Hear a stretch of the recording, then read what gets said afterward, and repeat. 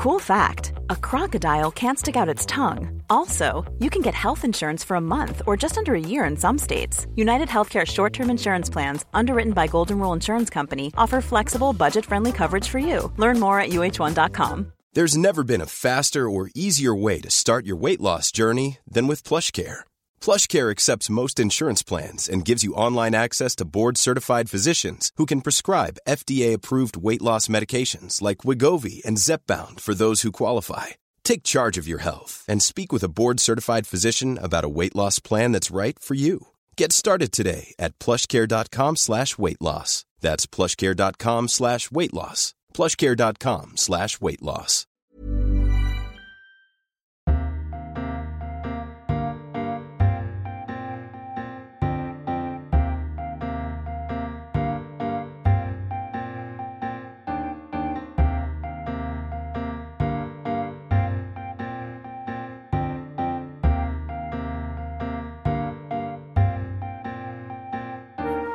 Welcome to this week's episode of the TLS podcast. I'm Alex Clark, and Lucy Dallas, the TLS's arts editor, is here with me. And behind the scenes, so is Charlotte Pardey, our stalwart producer who's been gallivanting, and we're very pleased to have her back. Welcome back, Charlotte, from behind the screen. Hello, Lucy. How are you? I'm fine, Alex. How are you? Yes, I'm very well. I'm preparing to start yet more gallivanting. I'm off to the Cambridge Literary Festival at the weekend, and it betokens a sort of whole slew of events over the next few weeks. I think I'll probably be seeing you at the Hay Festival, won't I? Yes, that will be fun at the Hay Festival. That'll be exciting. And in fact, we are going to see each other and talk to someone this week, but should we keep it an exciting secret for next week? Yeah. We're going to talk to an exciting novelist. Alex is racking her brains now as she tries really to... exciting. I never forget a thing. Really exciting. We have a novelist who's absolutely, her book is her book there. That's a clue for you all. Her book is really in the news. It's just been released. She's making a trip to the UK. There's another clue. And we are going to go and meet her. And that will be the treat for next week's podcast. It's been a busy week in the world of books, hasn't it? The Best of Young British Novelists, the Granta list is out. Did you have any instant reaction to it, Lucy? My instant reaction to it was that I must ask Alex what her reaction to it is. That's my. But to be honest, I wasn't terribly familiar with that many of them, and no. So you have to tell me what your reaction was. I've read hardly any of them, I'm afraid. Well, I don't think you'd be entirely alone, because it's definitely a list that celebrates newness, and I think a lot of commentators have been making that point, that even in years gone past, a lot of the names on lists had already published several books, and this is not quite the same. So there are people who we are very familiar with their names. Eleanor Catton is one of them, for example. Oh yes, of course, yeah, she's very well established, yeah. And Sarah Baum. Now, both of those writers are interesting because Sarah Baum is thought of as an Irish novelist. She certainly lives in Ireland, and she, however, has a British passport, was born in the UK. Eleanor Catton, a New Zealand writer, now lives in Cambridge. So the rules have and the criteria have kind of blossomed, shall we say, to try and encompass more people. Blossomed is a nice way of saying it. Yeah, that is a nice way of saying it. I was very pleased to see Derek Owusu on the list, Ellie Williams, who's a real favourite writer of mine. Oh, yes, I have read her book. Yes, really good. Yeah. She's just a really excellent and interesting writer. Isabella Hamad was somebody who I've just been hearing the most wonderful things about her new novel. And then writers who we know as yet very little about, like, for example, Kay Patrick. So I'd be delighted to read their book. So always interesting. Yeah. And also there's always that thing which is quite fun to do, is look back at the lists from other years and say, oh, look, they were there, and, some of them are very famous and some of them not so much, and sort of see how people have fared. Not that it's all about lists or awards or anything like that. Or indeed kind of productivity. I mean, when I was on the panel 20 years ago, and again, another thing was different then. You could be a repeat novelist. So I think we had A.L. Kennedy had been on the previous list and was on it again. We also selected Zadie Smith, who then appeared 10 years later. But I think they've done away with that. And again, that idea of prizing newness and freshness. As I said, you can't have a second go. But Rachel Cusk, who was on the list that I was part of selecting, was a judge this year. So as was Helen Oyeyemi, again, herself an alumna. So yeah, interesting stuff. There's another writer that people might have heard of who is sort of celebrating a bit this week on account of it's his birthday this week, I think. I mean, maybe his birthday. Good old William Shakespeare. He always makes the list. He always makes the list. We've got a couple of big pieces about him this week, and one of them I was really interested to see. One of them is a review of a book called The Invention of Shakespeare. I think kind of about how we created him, the difference between the text and the play, all those kind of interesting things. But the one thing that leapt out on me was that the two Shakespeare plays, I don't know if you saw this, Alex, but if you didn't, which do you think were the most popular plays on stage of his in Shakespeare's lifetime? Oh, my goodness. I mean, I'm going to go The Merry Wives of Windsor. Am I right? I'm afraid not. I just think you couldn't possibly guess it, actually. What is it? Cymbeline on stage? Is it Henry V? It's Titus Andronicus. Oh, come on. And Pericles. Imagine that Titus Andronicus is like, so everyone's like, yeah, that one's great. So bloodthirsty. Put them in a pie. People just shouting, put them in a pie at the stage. Good Lord. Isn't that crazy? And Pericles. So that's one thing that leapt out at me. There's lots of other great things in the paper this week as well about Shakespeare, but that one, that's a bit of an eye-opener, isn't it? I've also been listening to this is Shakespeare adjacent, shall we say. I've been listening to various reviews and reading various reviews of Maggie O'Farrell's Hamnet, which is on stage at the RSC, isn't it, in Stratford? It is, and we're going to have a brilliant review of it next week. We're doing a lot of promising for next week, aren't we? Yes, we really are. It's not going to happen. But what about this week? Well, coming up on this week's show, Emily Bourne joins us to look at the impact of the welfare state on generations of women. And a new film goes in search of the elusive Patricia Highsmith's private life. But first, it's 75 years since the birth of the NHS, and its presence in our lives has become so ingrained that during the COVID lockdowns, we were called upon to protect it by changing our behaviour almost as though it were a person rather than an organisation. Together with the welfare state, the NHS's principles of inclusion and care have shaped modern Britain, and threats to their continued existence or ability to function are seen as threats to the well-being of the citizenry. Two new books examine this phenomenon through a variety of lenses, and Emily Bourne has reviewed them in this week's paper. We're delighted that she's joining us now. Welcome, Emily. Thanks very much for having me. To begin with, we should say that this is your expertise, your area of expertise, in the sense that you're a historian of modern British life and also of care in particular, aren't you? Yes, I work on the history of childhood. My previous book was on the history of humanitarianism, and I'm now kind of looking at ideas around the care of children and also how that connects to the lives of women in modern Britain. And that's really one of the key focuses of both these books, but I guess particularly the first one. The first book is Eve Worth's The Welfare State Generation, and its subtitle gives us a clue as to its particular focus: Women, Agency and Class since 1945. So, as I understand it, Eve Worth interviewed women born between 1938 and 1952 in London and Sheffield. So she selected a group that would have this sort of foundational experience of the NHS, I guess. Is that right?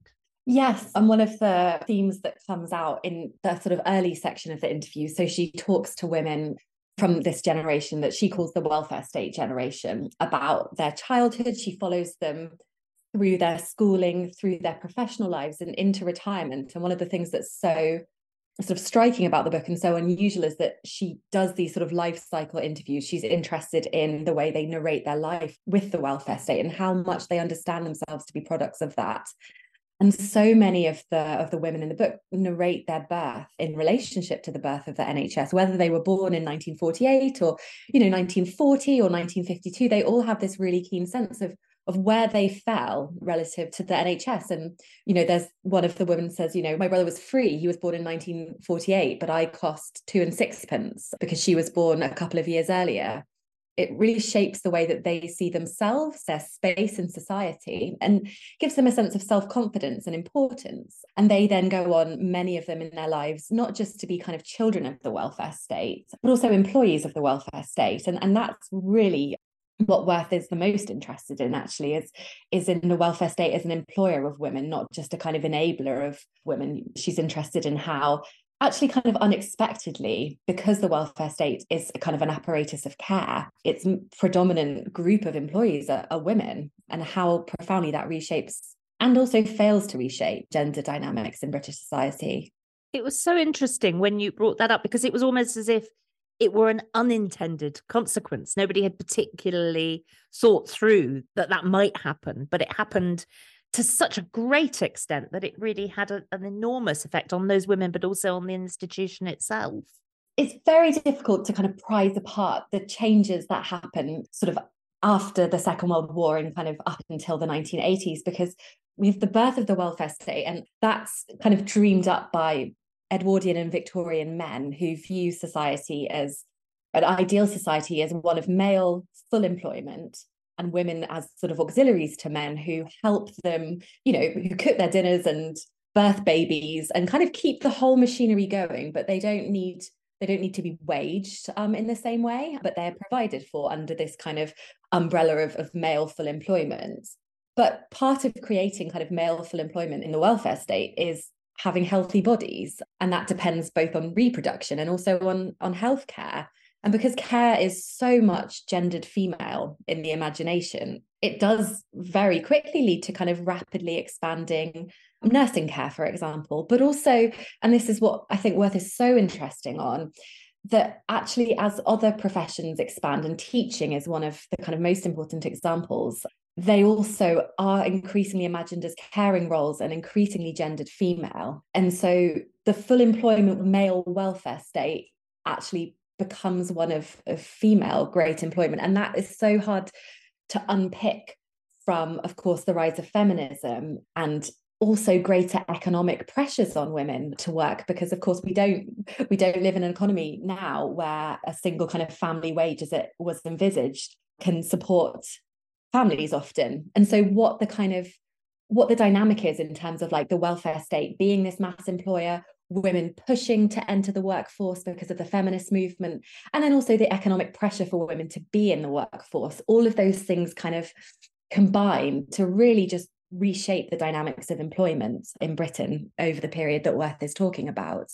I'm really interested as well in that psychological impact that you talk about. Not only are a lot of the people, frankly, simply healthy because of the NHS, and also, as you say, free because they didn't have to, pay to go to the doctor, but that kind of psychological sort of almost boost that you say, that confidence that they get from the idea that they are cared for, and they're, as you say, they're fed milk and orange juice, they're looked after. And as you say, there's a lot of confidence from that, from the grammar school children particularly maybe, but not only for them. And then the women go out to work. And then do you think that the confidence that arises from that, and also from feminism, is then knocked by the kind of deprofessionalization, as you say, of the professions? Actually, they're sort of seen as women's work, which is, by definition, not as important as men's work.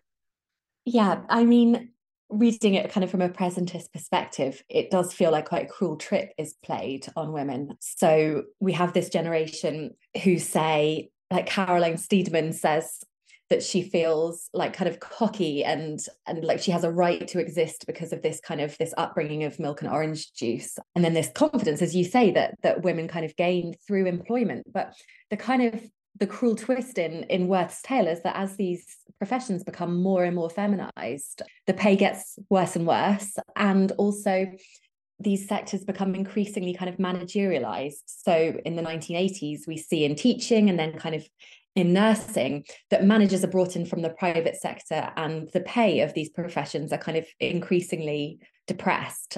And it is hard to sort of unpick those social changes, because the whole kind of functioning of the family economy changes. And so we have a rise of sort of dual worker homes.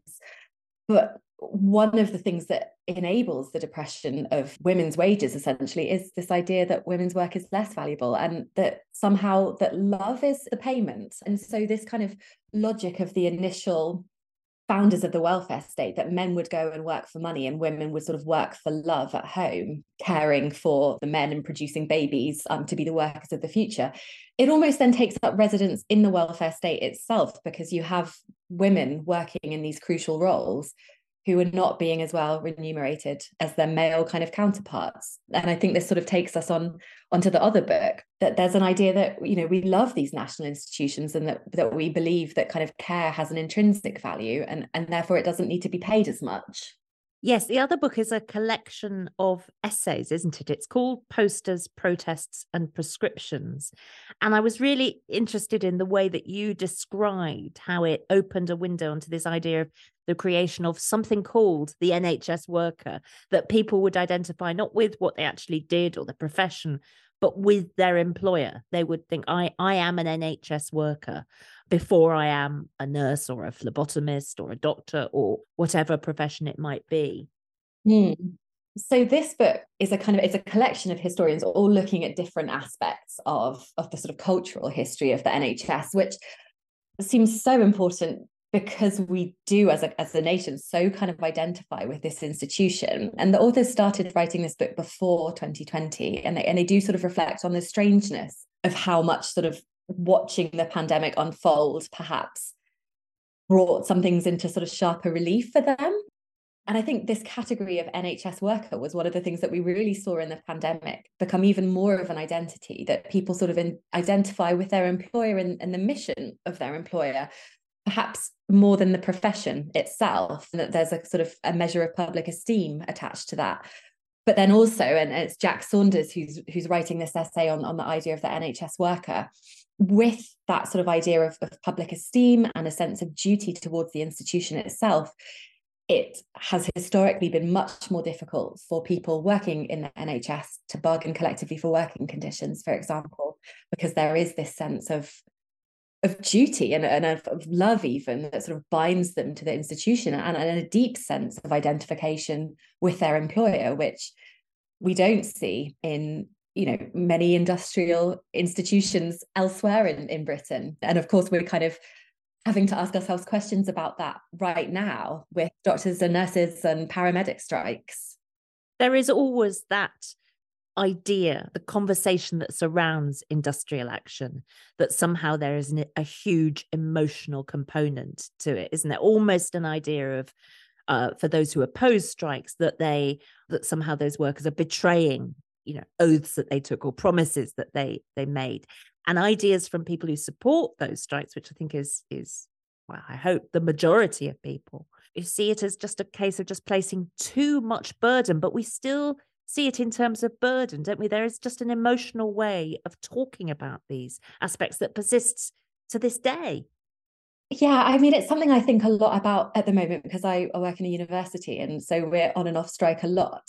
And I've definitely sort of watched the way that we talk about striking evolve over the sort of 5 years that we've been engaged in our own kind of industrial dispute. And to begin with, there was this sort of sense, and I see this a lot now with nurses and doctors, that we were harming our students in some way. And the way that we countered that often was to say, well, no, this is an act of love for the university. This is what we feel. We feel the university can be better. And actually the only way for us to kind of protect the institution is to sort of stand outside it and to highlight, our working conditions and the fact that those are also people's learning conditions. But I watch now the way that doctors and nurses are having to use a lot of the identity that they have been given in terms of sort of heroes or loving their employment or being particular sort of embodiment of an ideal of care. And I feel like often that is, and Worth kind of talks about this in her book, it's that particular gendered idea of care and the sort of love that we attach to that, which has actually enabled them to be underpaid. And so it feels sometimes strange to me that they then have to take that same rhetoric out onto the picket line and say, this is also an act of love. And sometimes I wonder if it's not enough to just say that actually this isn't a special category of work. Maybe all workers deserve to be paid for their work, whether it's pairing work or not. And I think I say in the piece that the NHS in some ways has been loved to death. And it feels it feels special. It feels wonderful that we have this National Health Service, and it almost feels like you have to sort of pay a sort of an allegiance to that. I'm at a point where lots of friends are having babies at the moment, and the thing that we all say is, oh, and of course, you know, we love the NHS, and it's, you know, it's wonderful that we have the NHS. As you say, it's kind of extraordinary that they started writing it before the pandemic and the lockdowns, but it's that thing that was very much highlighted, wasn't it, in the lockdowns, that afterwards the nurses said, it's great that you clapped for us, but we need to have proper working conditions and pay, which seems like such a basic thing, but you have to sort of, they had to deal with the clapping first and the love. They had to sort of say thank you, which seems to be bound up in this position that they're carers and they're doing it out of love. They had to say thank you for that, but actually what we really need, which is what everybody needs, are decent working conditions and enough staff to cover our shifts and enough money to live on. And safety, which of course was something, yes, of course, during the pandemic that health workers and many other workers, you know, didn't feel that they didn't get in some cases, and don't still, that these are actually things that can become very, very dangerous and risky if you don't have the proper conditions in place.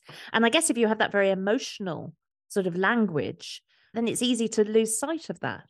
It's a key part of the story that we keep seeing played out. And it must be very difficult as a historian and for the people putting these books together to see those mistakes continuing to be made, perhaps even intensifying. But I think it comes across very clearly that there was a sort of point at which the professionalization of the NHS and of the welfare state came to be used almost sort of against it, because where there's something that's a profession, there's something that can be cut away, isn't there? Yes. And I think the other part, of course, of Worth's story is privatisation. And she looks at sort of how the NHS is professionalised, how women are professionalised within it, then how they're sort of managed. And as things are increasingly managed, they're increasingly standardised, they can be increasingly outsourced. And so this story, and I think this is one of the great kind of narrative challenges of modern Britain, this story of kind of feminism and feminisation then becomes grafted on, I think, to the story of financialization and neoliberalism, and how it is that we have had this kind of privatization by stealth, not just of the NHS, but of education, the rise of academy schools, for example. If things can be managed, if things can be standardized, the state doesn't need to do as much in the way of supervision. So it's not just a kind of cultural history, or, you know, it's an economic history, and it really connects to the way that we understand the reshaping of the state in the past 30 or 40 years. You make the point about both the books that there are sort of profoundly important missing pieces of the jigsaw that's come out of their approaches, which is largely to do with the greater degree of racial and ethnic diversity in both the population of Britain and, you know, by consequence, in the workforces of all these institutions. I mean, that seemed to me, you were saying that was something that had really been missed in the books, that there's still work to be done in recognising that. Both books are aware of it, but it's a profound shame, I think, particularly with Worth's interviews, that all of her interviewees are white, because it's not at all representative when speaking about employment by the state, and particularly in the NHS. We know that the NHS was founded in 1948, which is the same year that the Windrush arrives. And so many of the first workers in the NHS are immigrant nurses, particularly from the Caribbean and later from South Asia. And there is brilliant work being done at the moment, particularly by something called the Young Historians Project, which is trying to do sort of more inclusive oral histories of the NHS. And so it's exciting that that's happening, because I don't think we can write these kinds of histories really without those voices, and also without those perspectives. And both books have a starting assumption, I think, of the welfare state and the NHS as a good thing. And we can absolutely be pro-social medicine and pro kind of welfare state, while recognizing that that's just not going to be the starting experience for a lot of people. And when we're thinking about, you know, mass healthcare or social work or teaching, for a lot of people, for a lot of the history of modern Britain, those encounters have been ones of fear and discrimination, or not of care, but of kind of neglect. And those stories are so persistent. And of course, we saw those in the pandemic, both in terms of who was dying ultimately, and who was staffing the institution and was being kind of denied protective equipment, and which, you know, minorities and ethnicities were the first victims of COVID in the health service. It's a sort of correlation of that idea that we were talking about earlier of the generation who felt confident and who felt kind of loved and held by the NHS. But of course, that wasn't everybody's history. As you say, some of them were neglected or not treated, or, you know, neglected at school, or though they feared it. Is it addressed at all in the books? You say maybe not in Worth because all of those interviewees are white, but in the second one, is there any recognition of that, or not really? I think that the book is very much written from the perspective of sort of pro-NHS activists. So it's very sort of concerned with an activist history and with activism for the NHS and within the NHS, and trying to sort of shape the way that the NHS functions. And elsewhere, there has been more written, particularly about Black and minority staff in the NHS, but it's less spoken about in this volume. I think just a kind of broader point that goes back to your first point about treating the institution as a person, and this idea that we have to protect the welfare state. One of the chapters in the second volume looks at the way that the welfare state is being described, and particularly the NHS is being described in the US, and how it's being sort of portrayed as dangerous or socialist.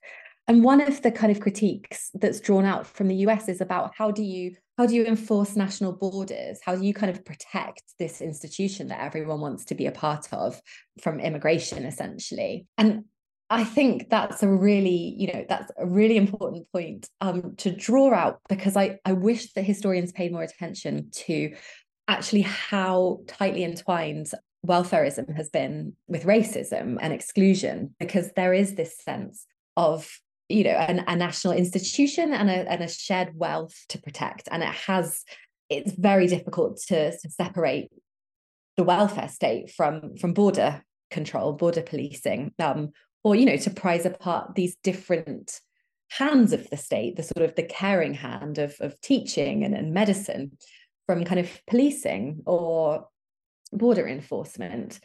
And I think anything that gets us actually further to telling those histories together is really important. And I sort of hope we see more of that work soon. Well, I guess that in many ways, that's why one of the kind of lasting images of the referendum, of the Brexit referendum debate, was the money on the side of the bus, wasn't it? It was if we protect our sovereign nation, then we will have more money to spend on this jewel of it. Of course, you know, it didn't turn out to be true, but it was somehow tapping into some of that fear, I guess, wasn't it?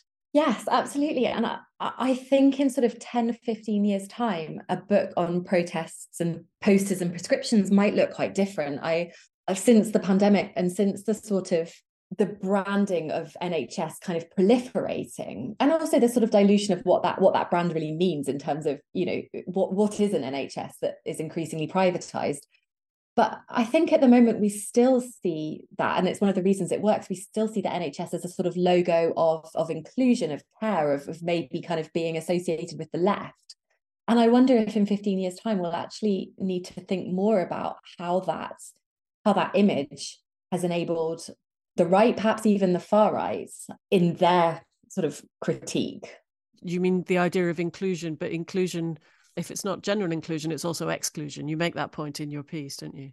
Yeah, absolutely. That this idea of protecting the NHS is always about protecting from, and disability rights activists have pointed out often on, you know, to uninterested audiences, which lives it were that were kind of being put on hold or ignored to have this sort of, you know, so to protect the NHS, to protect resources, and this idea that we have this kind of shared pot of resources, but that some people need to not make a claim on those resources, whether that's not by not entering the country, or whether that's people working in the country paying enormous surcharges, or if it's disabled people.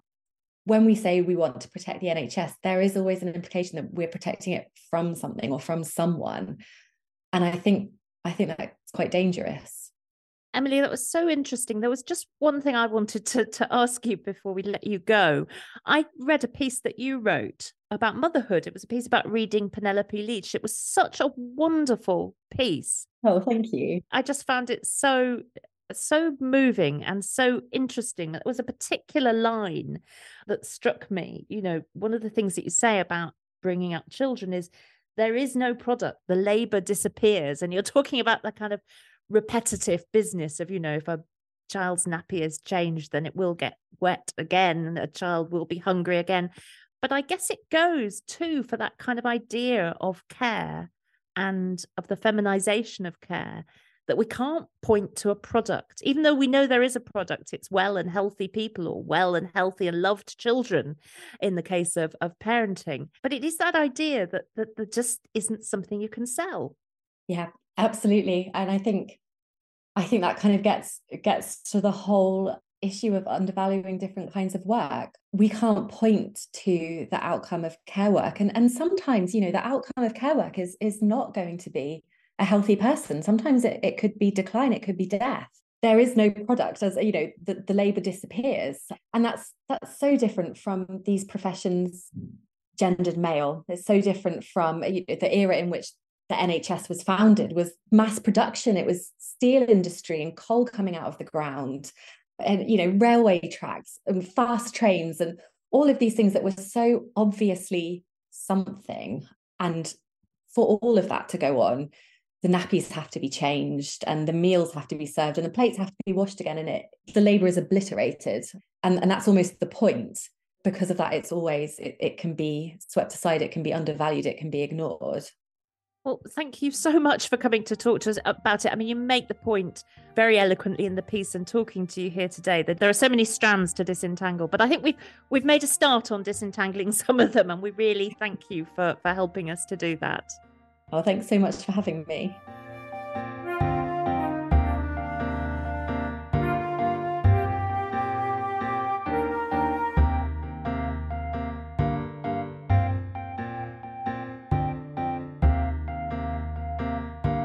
Still to come on the show, the many lives of mystery writer Patricia Highsmith. And if you've enjoyed what we've discussed so far this week, let me remind you that you can subscribe to this podcast for free wherever you normally get your podcasts, and you'll never miss an episode.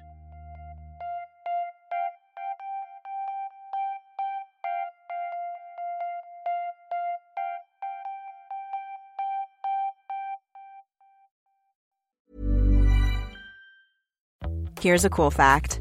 A crocodile can't stick out its tongue. Another cool fact, you can get short-term health insurance for a month or just under a year in some states. United Healthcare short-term insurance plans are designed for people who are between jobs, coming off their parents' plan, or turning a side hustle into a full-time gig. Underwritten by Golden Rule Insurance Company, they offer flexible, budget-friendly coverage with access to a nationwide network of doctors and hospitals. Get more cool facts about United Healthcare short-term plans at uh1.com. This Mother's Day, celebrate the extraordinary women in your life with a heartfelt gift from Blue Nile. Whether it's for your mom, a mother figure, or yourself as a mom, find that perfect piece to express your love and appreciation. Explore Blue Nile's exquisite pearls and mesmerizing gemstones that she's sure to love. Enjoy fast shipping options like guaranteed free shipping and returns. Make this Mother's Day unforgettable with a piece from Blue Nile. Right now, get up to 50% off at BlueNile.com. That's BlueNile.com. There's never been a faster or easier way to start your weight loss journey than with PlushCare.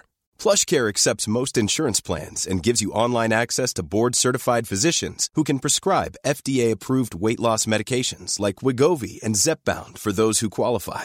Take charge of your health and speak with a board-certified physician about a weight loss plan that's right for you. Get started today at plushcare.com/weight-loss. That's plushcare.com/weight-loss. plushcare.com/weight-loss.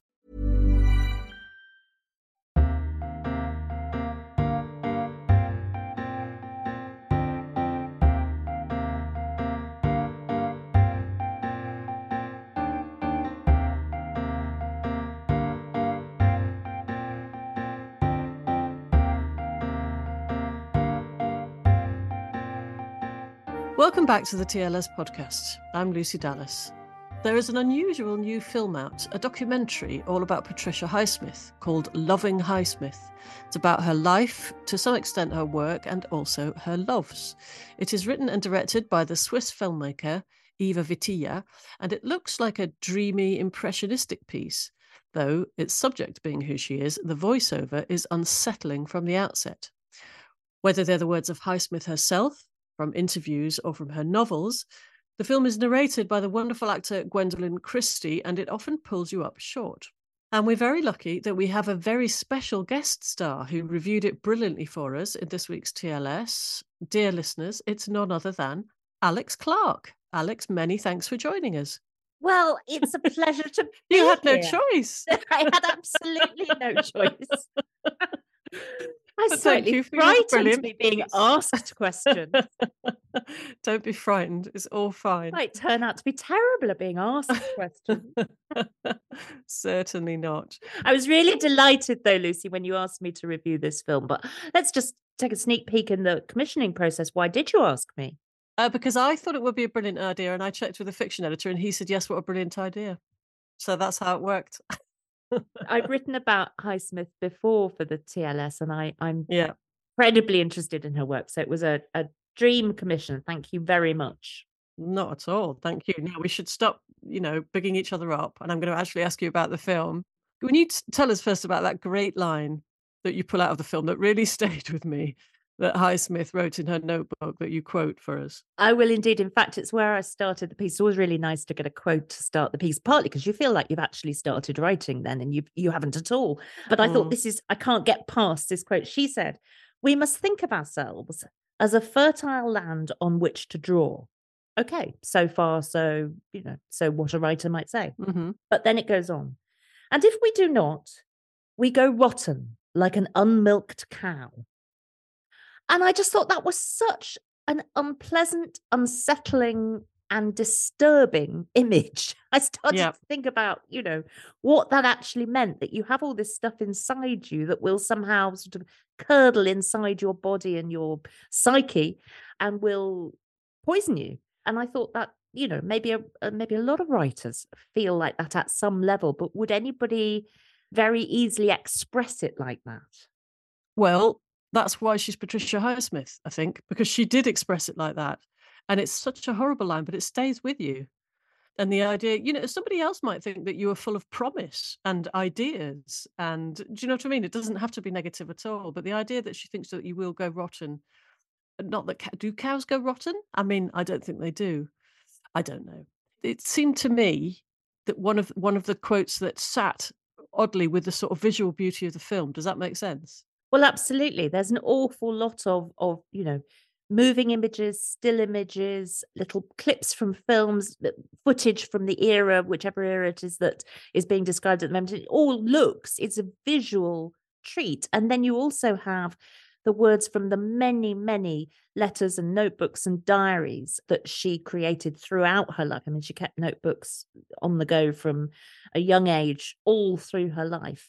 And they sort of write themselves across the screen in beautiful flowing script. And then you have the actor Gwendoline Christie reading them out. And so there's this great impression of sort of fecundity and beauty, and then these very dark things being said, not only by her, but by some of the interviewees as well. Gwendoline Christie, she does a beautiful job, and she's got a lovely voice, but she says them almost, I felt like almost too gently, so they creep up on you. There's one bit when she's really near the beginning, when she's quoting a line from one of Highsmith's novels, and it's something like, his fingers closed over her throat, but it was too tight for her to scream or something. But she says it rather beautifully. Yes, it's from Strangers on a Train, isn't it? It's the murder in Strangers on a Train. And I think you see the clip from the film. The film is, in a way, very different from the book, I found, although equally, the Hitchcock film, equally arresting in a different kind of way. But you see that moment of extreme and horrible and dispassionate violence. I mean, the whole point of that plot, where two strangers on a train swap murders in order to make sure that they can't be caught, they can't be linked to the person that they've murdered. And of course, what that means is that then at the moment of the kind of psychopathic killing, they are completely divorced from that person. They don't actually have an emotional attachment to that person. So it's so chilling. I mean, that actually makes it sound like it's less chilling if you do have an emotional attachment to the person, which of course it isn't. But there is, she is illustrating something about that disconnect between actions and feelings. And it actually, in that bit that you're saying, you can see him doing it because, as you say, there's a bit from the film. But when there are, as we were saying the other times, when there are, pictures of her or sort of there's slow images of her walking around or something, and Gwendoline Christie is narrating things from her book, I found that more shocking because you couldn't see it. And it just took you a beat to register what she was saying.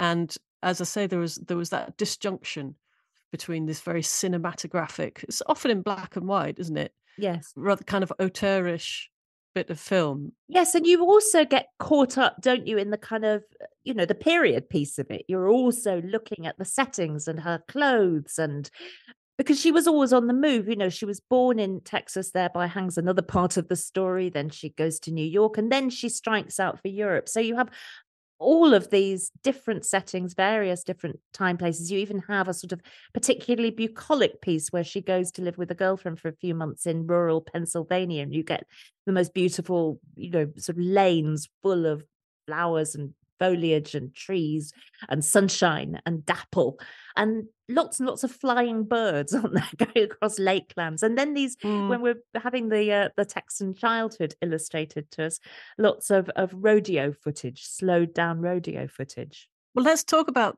Texas, because the film as well, it generally, you said, it looks into her life, doesn't it, rather than her work, especially her love life. Yes. It interviews family members, and they're a bit of a surprise, aren't they? Especially the Texan family members. I thought they were such a surprise. So you're suddenly in the house of these three Texans. They're terribly cheerful, and they're clearly pleased to be making this film, and they have a kind of sideways connection to her. I think you're not always entirely sure how they're related to one another, but they are generations of the family, and they're talking about her. I mean, they're very damning, I think, as you would be about her relationship with her mother. There's a moment, isn't there, where one of them says, if you'd put these two people in the room, her and her mother, who abandoned her essentially for the first 6 years of her life, having divorced Highsmith's father while she hadn't yet been born, and then remarried. She went to New York.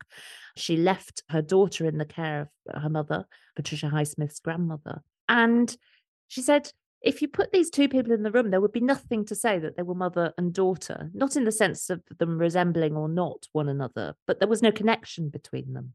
And she just didn't think that Patricia Highsmith's mother ever wanted to be a mother, and clearly didn't really bother herself much with being one. There's a good moment there when you say there's also that kind of rather incongruous cheerfulness. And they say that, I think they ask whether she was a typical Texan young girl when she was growing up. Right. Well, they actually say, was she a typical Texan woman? And you think, well, I can answer that. I mean, no, clearly not. Maybe not. I mean, really, I don't think so. But they kind of burst into this sort of tremendous laughter. And the youngest of these three relatives, is a woman in middle age, I guess, says, my grandmother slept in a push-up bra and a wig the entire time my grandfather were married. And they had, they had this completely different sort of life. And so clearly Patricia Highsmith was not a person who was ever going to do that. And there's also that moment when they reveal that she'd had a clandestine affair with a woman to whom she was, albeit distantly related. And they can't believe it. I mean, they are being given this, what they treat as a sort of extraordinary piece of family news and almost gossip. I mean, they're not scandalized by it, but they're very, very surprised. They just sit there going, no way, that can't be true. It also brings to light other people, doesn't it? And you said actually that they're interviewed because of their relation to Patricia Highsmith, but actually they're fascinating people in their own right, some of them. Yes, they really are. There are three lovers, and I think it's, important to say that they were three of many lovers. And actually one thing that looking at this film made me do was go back to Andrew Wilson's fantastic biography, Beautiful Shadow. And, the loves of Patricia Highsmith, many of them people that she couldn't possibly have hoped to attain, some people who turned their back on her, some people she turned her back on them. I mean, her love life was complicated. We should say her erotic life, her romantic life was complicated and very, very highly populated. So, these three people they're very different from one another, and they do, I think, represent these different faces of the way that she interacted with her lovers and the people that she was having relationships with. But they were very interesting in their own right. And I think I said in the piece, there's a woman called Mary Jane Meeker. She, in fact, was the woman who Highsmith lived with in this Pennsylvanian rural idyll. And she died at the end of last year. And she's, I suppose, fairly elderly in this film. And she just had such an exceptional way of looking at the camera, her kind of impassive sort of face. And then she would say these extraordinary things, one of which was that she thought when she first met Patricia Highsmith, she thought she was quite nice looking, quite sort of smart and well turned out and nice looking. She said this was a surprise to her because most writers, she said, when you meet them, they look pretty seedy. And then she said, myself included. So she was a writer who was really a leading light in the sort of lesbian pulp fiction world. She published numerous novels under a huge variety of pseudonyms, one of which was Vin Packer. And it's just tremendously interesting, but a very harrowing moment, really, when she describes the fact that Highsmith went to see doctors to see whether essentially she could be cured of lesbianism. And then she says, very movingly, she says, she tried. She did try. She says there's a real difference in her inflection. She changes. She did try. But then we all tried, myself included. We all tried, but no luck. So there was this sense of people using pseudonyms, as of course Patricia Highsmith did with her novel, The Price of Salt, which was Carol, and which she didn't claim ownership until much, much later in her career and in her life. There was a sense of a real underground network of writers who simply weren't allowed to write what they wanted to write. She called them girls' books, her girls' books. And she wrote very much about men. Yeah. It's funny because the girls' books, if we call them that, are now the ones which are being made into films and sort of studied more, aren't they, wouldn't you say? Yes, there was a lovely moment in the film where she's being interviewed. I loved, by the way, seeing a glimpse of Mavis Nicholson interviewing her at one point. But a bit later in the film, she's being interviewed by Sarah Dunant, who's asking her about Carol. And she's saying that it was unusual because it had a happy ending. And Highsmith, who described being interviewed as a profound indignity and that she had to submit to from time to time. And she's very sort of cagey in interviews, and her face is like a kind of extraordinary mask. And then it suddenly breaks at the moment when Sarah Dunant says, for a long time, we don't know that there's going to be a happy ending. In fact, we don't think there is going to be a happy ending to Carol. And it was such an interesting moment. Highsmith's face kind of breaks suddenly into a smile that looked to me almost like a sort of girlish kind of glee.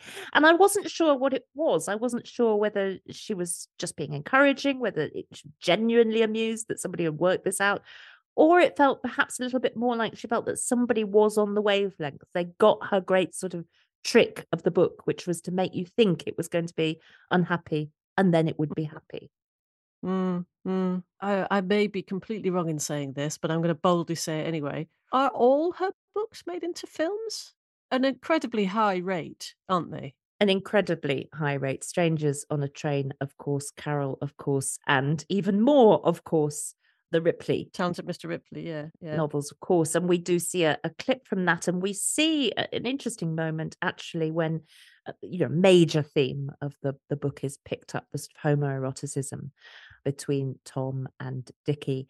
And we see Tom Ripley dancing around his praise room, his hotel room, trying to dress up in his clothes and trying to be him, trying to kind of somehow manifest some of the glamour, and then he is surprised in the act. And it's a very interesting moment, but they put that under the spotlight, really, the idea that she was trying to write about this idea of disguised sexuality throughout her books, and I think she was.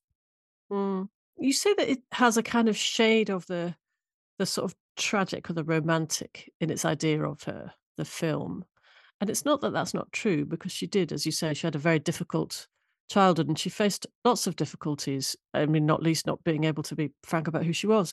But there were also unpleasant sides to her, especially later on, weren't there? Which they glossed over. Is that fair to say? They are. The fact that she became, well, actually, this is, I suppose, the line that the film takes, that she became increasingly bigoted and prejudiced and unwilling to express that, particularly anti-Semitism, racism. And the line, I guess, it takes is that somehow this was a sort of throwback to aspects of her upbringing that came to the fore later in life. And I think that in a sense, that would require further exploration for you to be fully convinced by it, that it was just a sort of late life manifestation rather than, something that clearly views that she had, at least at some part of her mind throughout her life. But yes, that's true. And that gets very, very small. I mean, the focus is on her personal life, very definitely. It's not even so very much on her work. It really is on this idea of her as a thwarted lover in lots of cases, a chaser of love, but as somebody who couldn't succeed. But absolutely to kind of downplay those other aspects of the way that she thought and felt is not entirely satisfactory, to say the least. I read about something about the filmmaker making the film, because she's Swiss, the filmmaker. That's right. And it turns out that she used to go on holiday in the town where Patricia Highsmith lived, I think, in her later life, and heard, is this right? She sort of heard about her. She never met her, but she'd heard a sort of story or a legend of this reclusive writer who nobody ever saw, who was really famous, but kept herself to herself. And then much later, she came back to the idea and discovered who she was and her work and all of that.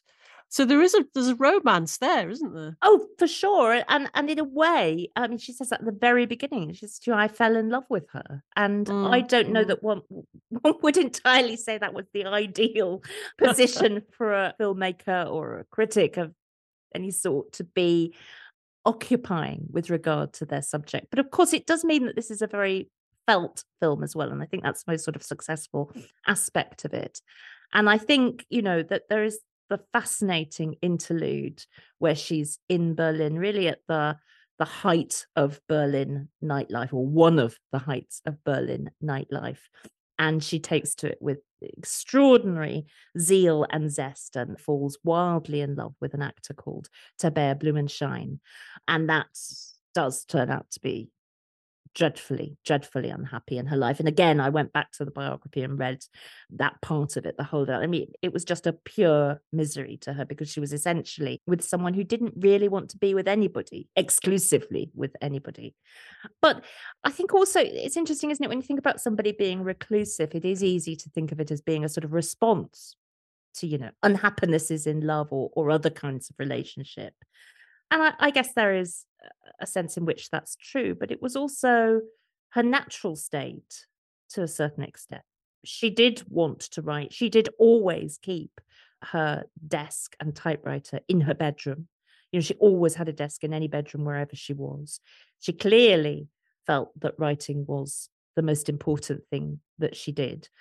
And, we can't really argue with that, can we? I don't think we can. I'm not even going to try, Alex. Thank you very much for joining us. Thank you for having me. It's been a pleasure, Lucy.